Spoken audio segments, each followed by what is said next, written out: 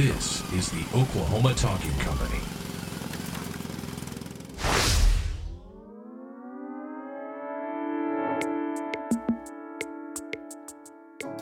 Welcome to Dream OKC. I'm your host, Jason Baffrey. It was 1 year ago that the Dream Year event took place based on the Dream Year book by Ben Arment. And at that event, we heard a night of great idealism and ideas and visions and dreams for how Oklahoma City could ultimately become a better community. And the thing that we saw from that event was that all of these different people were invited to speak on their specific dreams, but they all resonated with how can Oklahoma City become a better community. It seemed to be the underlying theme that wasn't even a plan.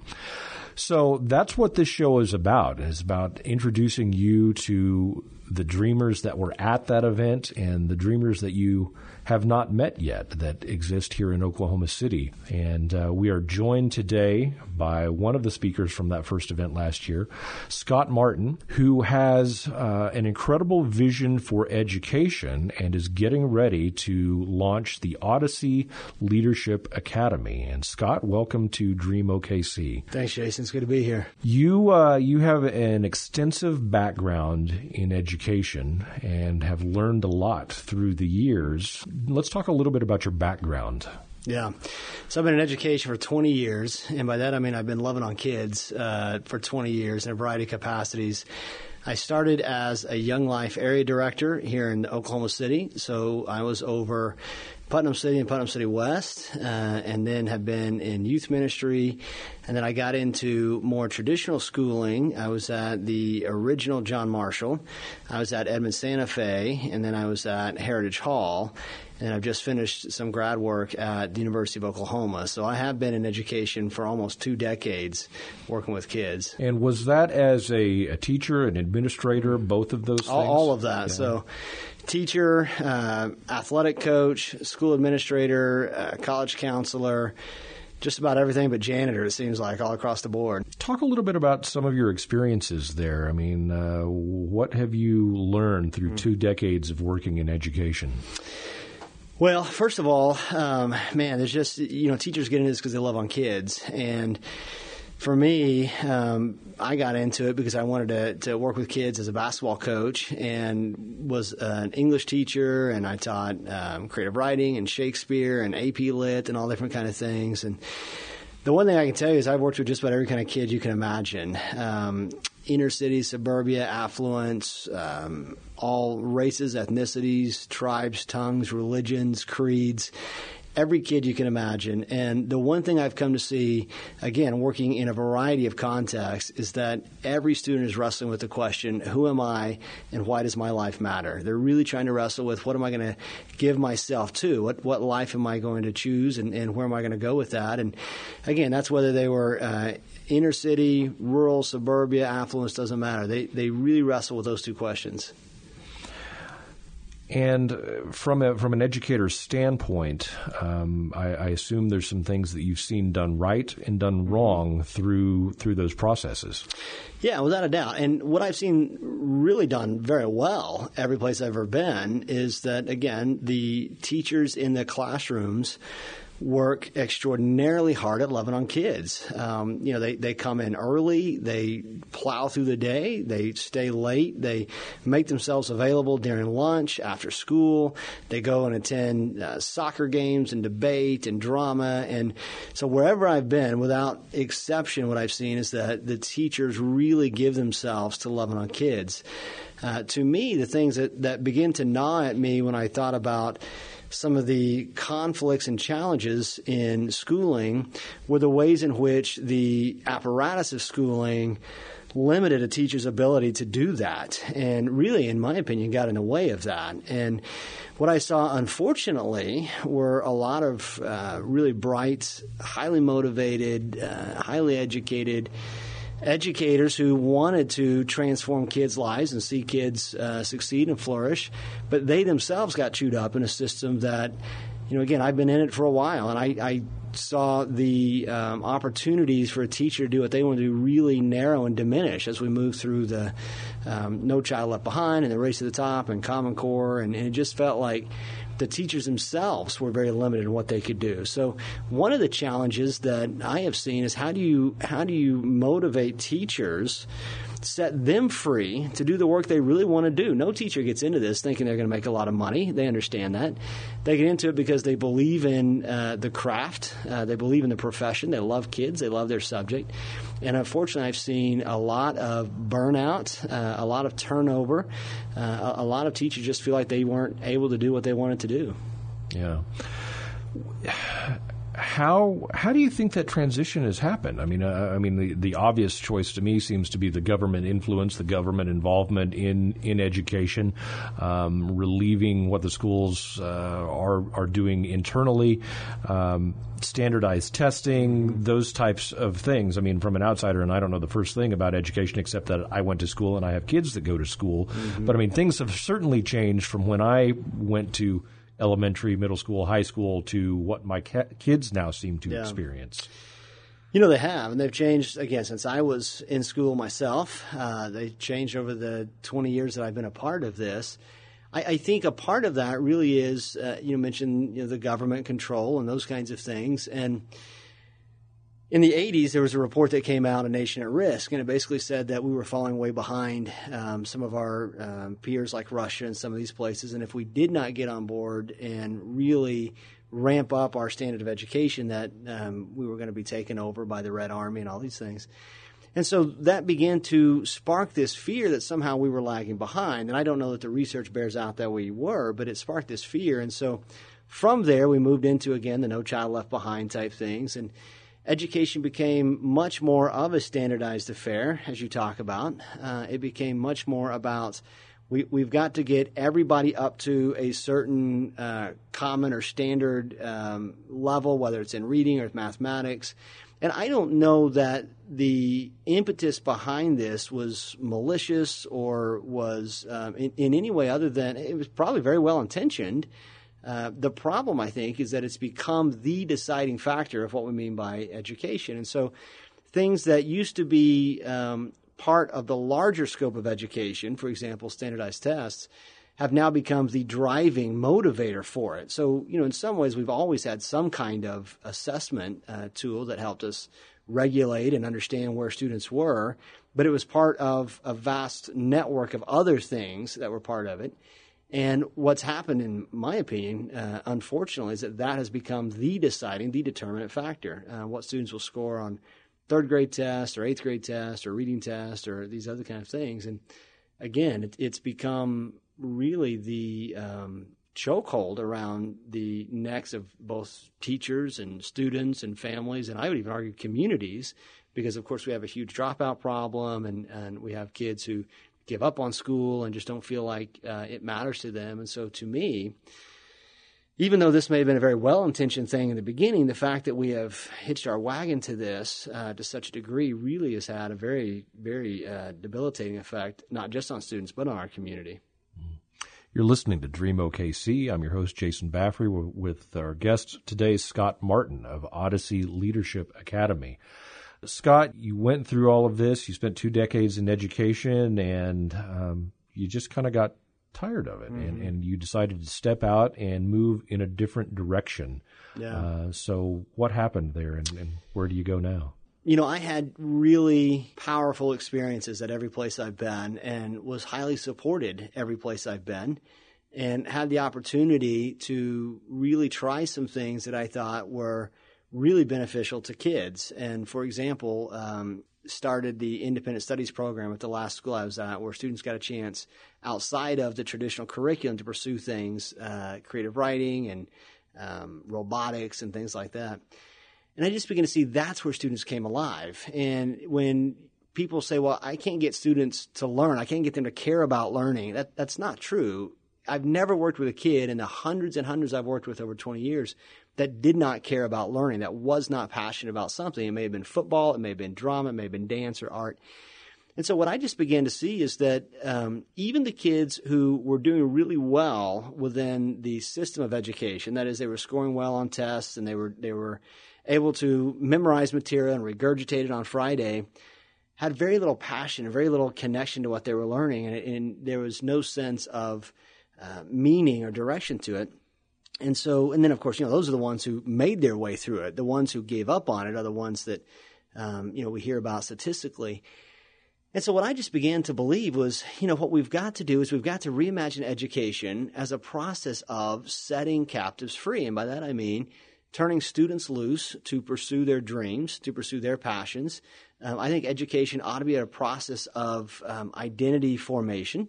It ought to be what it always has been historically. I mean, if you go back to Socrates, Plato, Aristotle, Confucius, Jesus, Thomas Jefferson, John Dewey, Horace Mann, Rousseau, across the board, education was always about shaping fully flourishing humans who would work to shape fully flourishing communities. And I just saw that missing, and I found that missing even in the narrative of education, that you go to college to get your degree so that you can do well for yourself, without really thinking of, what role might you play in working towards the good we all share in common. So I just began to kind of knock around some ideas, as you do in a profession. You think, what if? And I just asked myself a series of what if questions. What if education really were about the pursuit of identity and passion and meaning? What if you allowed students the opportunity to pursue things that interested them? And what if the learning connected to deeper questions about the human experience? And what if teachers were the ones who really acted as mentors in students' lives, as they've always done historically? What if the community really saw its role in shaping the young in the city for the transformation or the restoration of the city? And I just began to ask these what-if questions, and I just found that there was very little space within the traditional realm of schooling as I had seen it to follow those out. And so finally, a good friend of mine, Mike Zerden, said, Scott, quit asking permission. Just go try this. And this is about, 2 years ago. And so I did. I quit my job with my wife's great blessing and grace and patience, and began to walk this out one cup of coffee at a time relationally, and begin to just throw these what-if questions out there publicly and see if anybody wanted to show up and talk about it. And we began to have town halls and different gatherings where enthusiasm over this vision of education began to grow. And really what we did is we're not trying to start a school so much as we're trying to start a conversation about schooling. And that, to me, is where people really get engaged. When you give them a vision that they can own and that they feel like they've got a seat at the table, then they're willing to step in, whether it's as an educator, as a parent, as a resource in the city. And so we've really found a lot of synergy behind this just by asking people to come sit and have this conversation with us. So out of all of that, the idea for Odyssey Leadership Academy was birthed, and you are getting ready to begin your first semester coming up in August. And when we say Odyssey Leadership Academy, we're not talking about a new school building on the corner of 5th and Main or whatever. It's a totally new approach. Yeah, that's right. So again, as I said, one of our deliberate intentions is that we both ask the city to own the education of the young in the city, and we ask the young in the city to give themselves to the restoration of the city. And our kind of byline for Odyssey is we're working to shape wise, virtuous, compassionate architects of repair in the world. And so to that end, both logistically and philosophically, if I had to go raise $10 million to build a building or rent space, I'd never be able to get this thing going. But philosophically, we just really believe that it's important for students to be involved in the life of the city, and for the city to see the students as important to the health and vitality of not just in economic terms, but social, relational, psychological, every other way. So we're really pioneering something that I don't know that's being done anyplace else. And I think Oklahoma City is the perfect place to do it because we have the resources, we have the relational connections, we have the partnerships. But rather than, as you say, opening up a building in a specific location, what we're doing is we're creating relational partnerships with public space in the city and engaging that space for student learning. And what I found is when we begin to approach these entities, they got really fired up because they've got a heart for education. They don't see students come in and out of their doors as often as they want. So to that end, Our primary partnership is with the downtown Oklahoma City Library, which, of course, as you know, is a beautiful facility. Yeah. On its top floor, it's got 8 classrooms. It's got an auditorium, meeting space, Wi-Fi. It's got computer lab, whiteboards, the whole thing. And we're really excited about that. It puts us right in the hub of the city. And then we've got relational partnerships with dance studios and karate academies and just community centers and all kinds of things, science laboratories in the city. So our question is, one of the what-if questions that we began to ask early on was, what if Oklahoma City were a campus and students could engage in a variety of ways to get involved in learning? And to that end, I mean, we've really seen a lot of favor shown. Mm-hmm. So essentially this will work like a private school, but different because as we've mentioned, you're not in a school building. But it seems that it's a lot more activity driven. It's very student centered, very project based. And so one of the things that I just feel both empirically in research and anecdotally in again 20 years of working in the classroom, working with students, there's not a lot of life to workbooks and worksheets and Scantron tests and bubble exams and those kinds of things. And so we're asking students to own the trajectory of their assessments. And so to that end, for example, one of the courses we're going to offer, and our courses are combined, integrated interdisciplinary courses that speak to, again, deeper issues in the human experience. And so one of the courses we're going to offer is a combined history English course titled Race Reconciliation. And as we all know, that's a big conversation nationally. It's a really big conversation here locally. We will study the history of, the slave trade, slave industry, Civil War, Reconstruction, civil rights, Harlem Renaissance, on and on. Read all the text connected to that. But rather than a test on Friday, what we're going to say is to the students is, where do you want to go with this? Here's the content. We've wrestled with this thing as a class. Now what do you want to do with that? And that could look like anything from creative writing, art murals, students writing, directing a movie. It could look like statistical analysis of incarceration rates connected to race. The sky's the limit on where they go. And what we're saying, maybe it's a music composition. What we're saying is you take your skills and passions and interests. Here's the material. What do you want to do with that? And then it culminates in what we call presentations of learning at the end of each unit, where in front of the community, faculty, parents, people in the city, they present those things. So if you've got a student who's done a movie, they show the movie. If you've got a student who's done art, they show the art.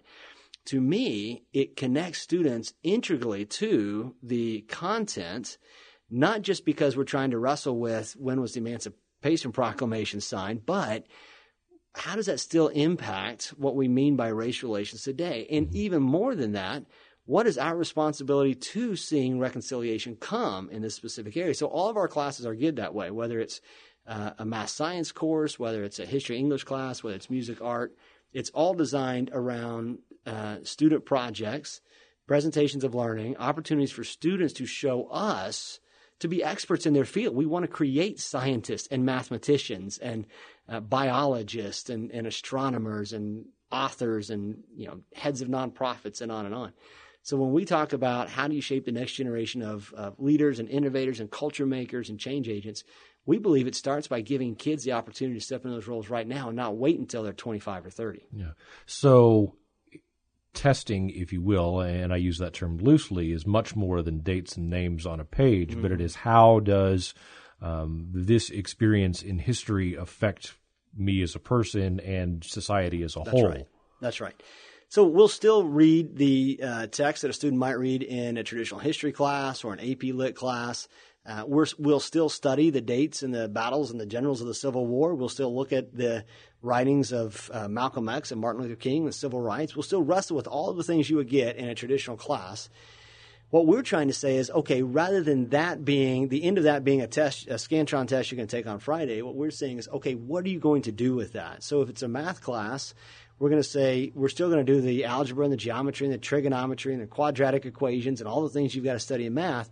But we're going to use that to create and discover and explore and wrestle with, again, the deep questions pertaining to, as you mentioned, what does it mean to be a fully flourishing human being? What does it mean for me to pursue healthy identity? But also, what does it mean for me to help shape a fully flourishing community? To see, and our community in this context is Oklahoma City, but to see transformation and restoration come to our city. So what math do you need to know to design healthy neighborhoods and healthy communal space?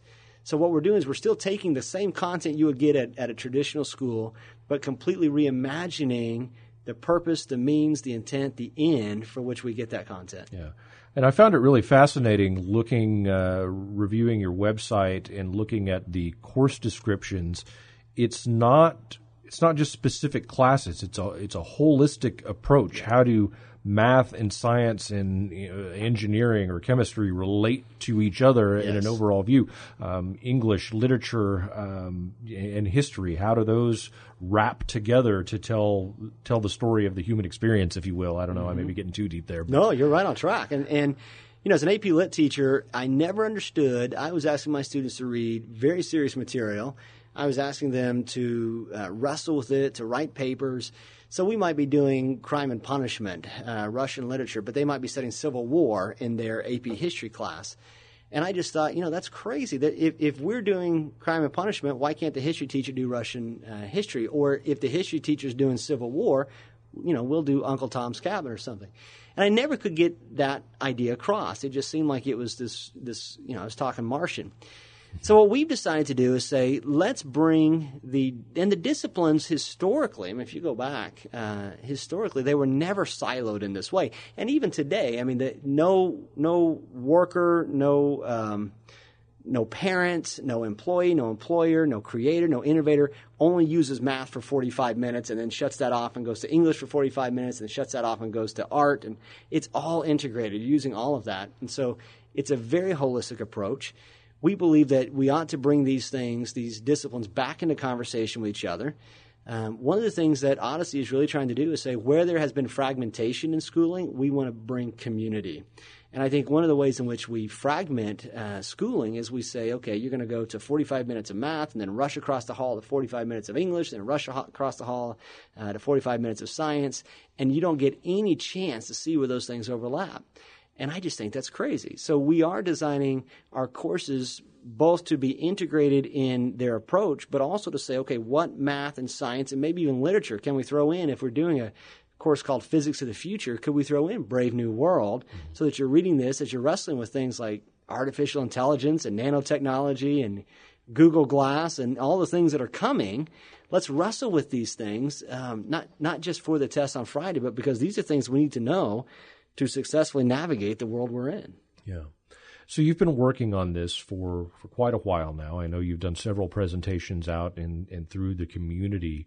What has the response been from the community? And then the second part of that question is, what have you had input from students, from kids? How they view education and how would they like to learn? So the answer to your first question is we started by hosting a series of town halls, and just to say, is there anybody out there that might be interested in having this conversation? And if that answer had come back no, we'd be in a different spot right now. And what we found is that there was a huge hunger in the community, and I don't mean just from parents. We've had business leaders and nonprofit leaders and artists and musicians and creatives of all kinds say, this sounds like a phenomenal thing, not just for students, but for our city. And so we would host town halls. We'd get 40 people at one and then 60 people at another and then 80 and 120. I mean, we would have space where literally we were falling out the windows trying to find people seats. And so the hunger and the interest from the community from really day one was really impressive to me. And then to hear the students come alive when they stepped in. The last student we enrolled is coming in to Odyssey as an incoming senior. So she's leaving a tuition-driven private school here in the metro, has been in that world her entire schooling career, and is coming to Odyssey her senior year. Now think about the risk that is for her and her family. But she says, I am finally excited to come to school. I'm finally looking forward to the start of the school year. And that's been the response we've had from students. We've had students who are saying, this is what I've been aching for my entire education career. I just didn't know it.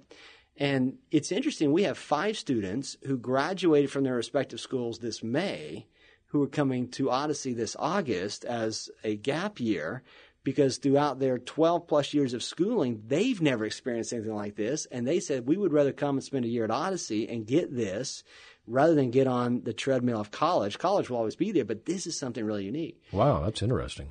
It blows me away. And we never really have to explain the need. People kind of get the need in the community.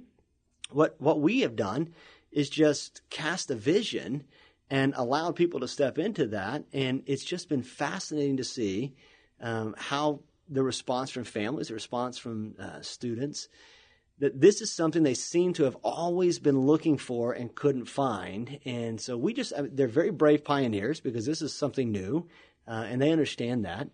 But the way I articulate it is, we've been in the old world of schooling forever and ever and ever. And to some degree it works. I mean, you've got the old world of Spain with its banks and its economy and its churches and its schools, et cetera.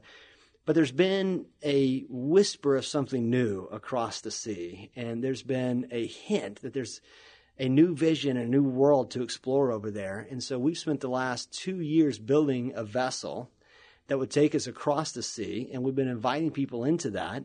And we're about ready to set anchor, as you say, here in August and go and explore that land. And, we don't fully know what we're going to find over there. But that's the journey. That's the quest that we're on in this. And I think that part of it excites parents and students. They get to be a part of something right from the start that has a sense that there's something really special attached to this. So as you prepare for your first year, was there any difficulty in enrollment? I mean, did you get overrun with people trying to enroll? Did you limit those numbers for the first year? When we started internally as a board, and myself included, we thought if we get 15 students in year one, we'll be elated. 30 was our magic number. We always thought if we get 30 students, that's a dream situation for us. But nobody expected that would happen until probably year 3. We opened up enrollment last summer. We hit 30 students by this January. So by January of 2015, we had 30 students. Then the conversation shifted to a really interesting challenge. Where do we stop this thing? And we decided 50 is a pretty good number for us to do the work we want to do with excellence and integrity, to not be spread too thin and not have too many plates in the air. And so we drew the line in the sand at 50, and we are at 50 students with the rollover waiting list taking place now.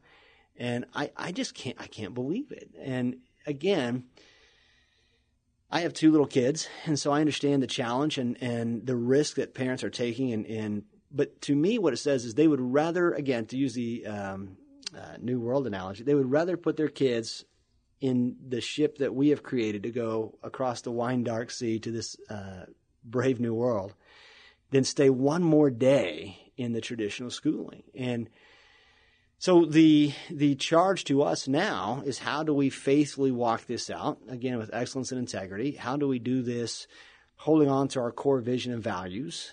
How do we do this in a way that really provides the experience that these families are looking for their students, recognizing it's our first year and that we're all pioneers in this?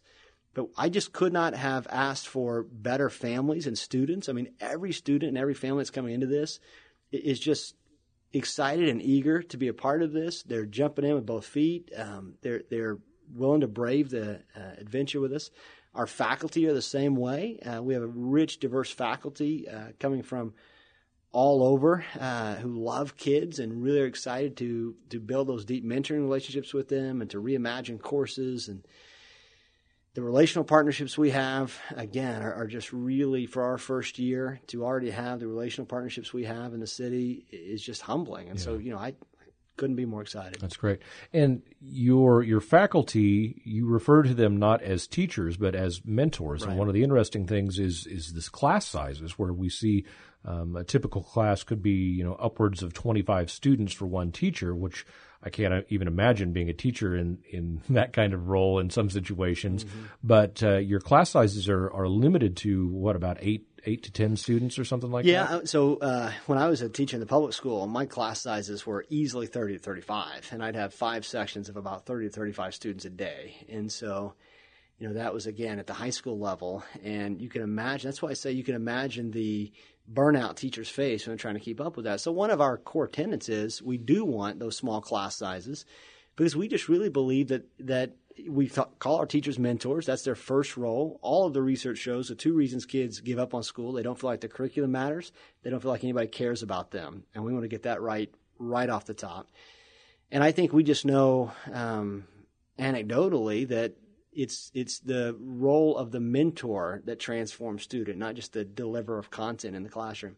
The teachers that made an impact on us are the ones who really got engaged in our lives. And so we take that sacred trust very, very seriously. So we do want to keep our class sizes small. We want the teachers to be able to get to know the students, to be able to identify, does this student have some special needs that we need to cover? Are there some things that we need to slow things down a little bit so that we can really dig deep into this conversation? If we're wrestling with slavery in the South as not just an economic, but as a perceived moral good at the time, we might need to spend a little bit of time with this and really unpack that. And so having small classes allows us to do some of that. And so, again, we take that role model and mentor role very seriously. And so what our long-term vision is not just to have one school in the downtown area, but to have an Odyssey Academy anywhere that a community wants it. And so we will hit capacity at some point in the downtown core, and then our goal won't be to have students coming in from all over, but for us to say, okay, where's the next logical place, and to go very intentionally, very relationally into that space and say, okay, now we're going to create this here. When we hit capacity there, we'll go someplace else. So, yeah, to us, the mentoring thing is the moral center of what we do. It's the heart. We want teachers mentoring students. We want students mentoring each other. Peer-to-peer role modeling is very important to us. So we just feel like that's how you help shape really healthy individuals, is by putting role models in their lives that can speak to them in both the highs and lows of their journey. Yeah. You're listening to Dream OKC. I'm your host, Jason Baffrey. Our guest is Scott Martin, founder of the Odyssey Leadership Academy. And Scott, how has the response been from the public educators that you are in contact with? I'll be honest. I initially thought there'd be a lot of pushback and a lot of criticism from that world, because it could be perceived that what we're trying to do is compete with any other school, public school, private school, religious school, whatever. But what we've really tried to do is to collaborate and to say there are things that public schools, that traditional schools can do. We're not going to have a football team year one, maybe ever. And so I think there are things that traditional schools provide that are really beneficial to kids that it might take us a long time to get to. And so what we've tried to do is say, again, we're not trying to start a school as much as we're trying to start a conversation about schooling, and this is the skin in which it operates.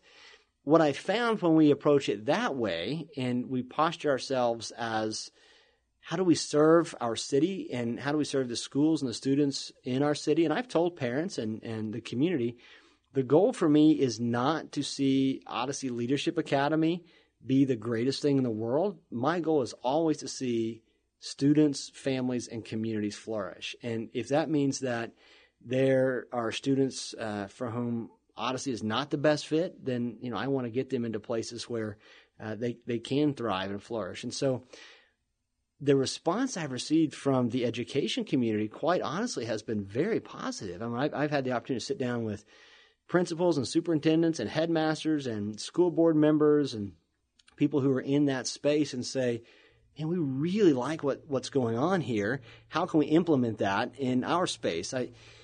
have a great relationship with a principal of a 6A public school in our community, and they're just really eager to move beyond the A+ designation they have. So they've achieved that, but they're really interested in weaving a mentoring component into what they do. And so he and I are in conversation to say, okay, tell me what you're looking at doing with that piece in Odyssey, and how might that translate to what we do. So that's the magic for me. We are not going to be able to offer a spot at our table for all 105,000 kids that are in Oklahoma, greater Oklahoma City metro schools. But if we can have a part in shaping a conversation about schooling where those kids are at, then I think we've got some real magic there. Then I think we have crossed the tipping point. We're not just a school doing great things for the number of students we can serve, but we're part of a larger conversation that's trying to serve the greater good in Oklahoma City, because really the driving factor for us is, what if Oklahoma City were the best place to raise and educate a child? And Odyssey is just trying to have a voice in that. Yeah, that's great. Scott, we appreciate your heart. I appreciate your desire to be involved in kids' lives and to motivate them to learn and better themselves and to become better in society in general. We're very excited about what you're doing. We wish you the best of luck here in your first season with Odyssey Leadership Academy. If people want to find out more about what you're doing and find out how to enroll and what that process looks like, where do they need to go? Probably the easiest entry point is our website, which is just simply odysseyleadershipacademy.org. And I would invite people, if they want, take a look at the website. It's got contact information there.